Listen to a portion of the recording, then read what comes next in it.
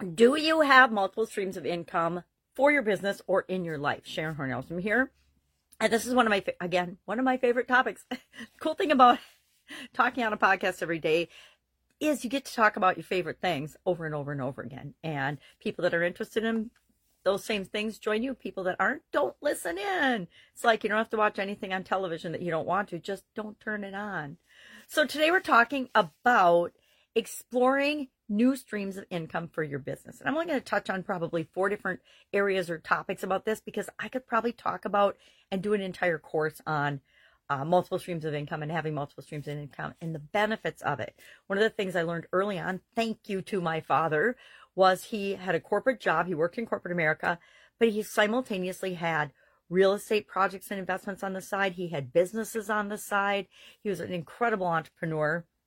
And when he retired, he started a whole new career in the used restaurant equipment business as one of the super users on eBay. He sold a lot of it on eBay and then other ways as well. But for a guy of his age, it was really interesting to see how he embraced technology and used it to help him grow an incredibly successful business. So today we're talking about what are different ways to bring other types of income or other streams of income into your business and into your life. And why do you want to do that? Number one, for security and safety. And when crazy things like a pandemic hit, you aren't stuck because you don't just have one way of bringing income into your life and into your world and into your business. A couple of years ago, all of our businesses had a lot of quick changing and pivoting. I don't love the word pivot, but it's so true. It's what we had to do. You could either stop what you were doing and just wait, or a lot of people did that. Millions of businesses did that, and because of that strategy or lack of strategy, went out of business. And millions of businesses were created and thrived during that time period because they looked for opportunities, they looked for problems to solve, they looked for people to help, and grew something bigger than they had probably even ever imagined in some cases. So how do we go about looking at bringing different streams of income and different ways of making money into our business? Number one, we embrace innovation and diversification. Diversification, it can be something as simple as going after a different market in our industry or in a different industry. It can be capitalizing on emerging trends and technology, expanding into new markets and our product lines into different demographics. Maybe we start out in a really high income demographic group and segment of our potential customer base, and we decide, okay, we're going to create products and services that reach different levels to bring people into our organization and help them to ascend through what it is that we offer. We want to leverage our assets. Sometimes we have assets that are just sitting dormant a lot of the times. I always think this about schools. Think of how much time schools just sit empty and how that real estate could be used in different ways. And a lot of schools have done this. They've added night classes and things to their repertoire because it's a way for them to generate income at the times that they're not using it for its desired or its intended use, right? Putting kids through school. Look, I can't remember one city shut down their high school and they're making the kids study remotely to be housing for our illegal border non-crisis situation, which is mind-blowing to me, right? I can't even talk about that one. So let's get back to multiple streams of income. Robert Allen is who I think I really, besides the example my father had set, learned this from. I read his book. Was that in the 80s, the 1980s, that multiple streams of income came out? Could have been the 90s. I don't remember. Could have been the 2000s for all I know. But that really hit home for me. And I had personally experienced the power of not having to depend solely on my corporate earnings to do the things that I wanted to do and to build the businesses that I wanted to build on the side.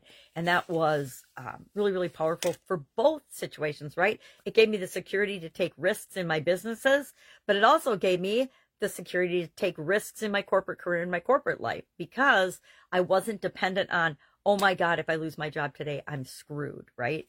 Like the vast majority of people in the population are, because I had alternate and multiple ways of bringing income into my family's life. We want to leverage, let's go to number 2. That's enough on that. Digital platforms and technology, right? Hey, social media, are you using it to build and grow and bring people into your business? Are you using e-commerce? Is there a way to use e-commerce and to sell your products and services online? I'm going to say a resounding yes. I have yet to find a business that we can't figure out a way to supersize and grow them using online strategies, either social media, e-commerce, other techniques. Do you have, number 3, have you invested in a digital online strategy? Do you have an internet strategy, or do you just have a couple social media accounts that you're posting on, or you have somebody posting on for you to bring people into your business? Do you have an online strategy that you're using? And there are several very successful, proven online strategies. I know many, many millionaires and multimillionaires and decamillionaires who've created their business solely on the internet. Under that would be are you using SEO, pay-per-click?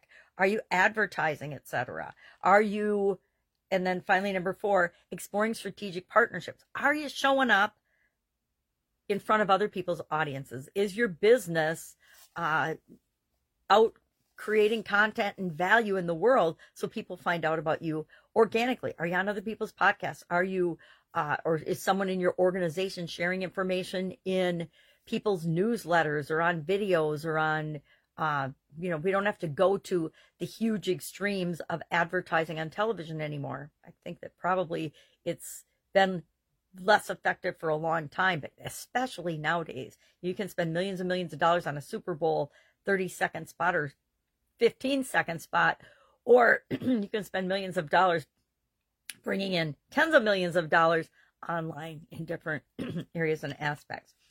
You can also co-brand, do joint ventures, partner with people for product development or idea development. One of my favorite things to do is have summits on specific topics with other people in my field. Sometimes I'll get a lot of questions about a certain topic, and instead of me just talking about it, I'll put together a group of usually women, but sometimes I let men come in too, because I work mostly with women. We'll do a summit based on what is their needs. Sometimes it's customers, sometimes it's solving a problem, and instead of it just being how I've solved that problem, I'll bring in 10 to 30 other people to talk about what they do and how they handle that for their business. So, curious, do you have multiple streams of income? Have you diversified? What are you doing in your business and in your life? Because this is more about, to me, my business and businesses are just one stream of income, and I have a lot of other streams of income too, because I like the sense of security that it provides and the freedom and the options it provides for my life. So that's our topic for today. Have an awesome day, and I'll, of course, be with you tomorrow.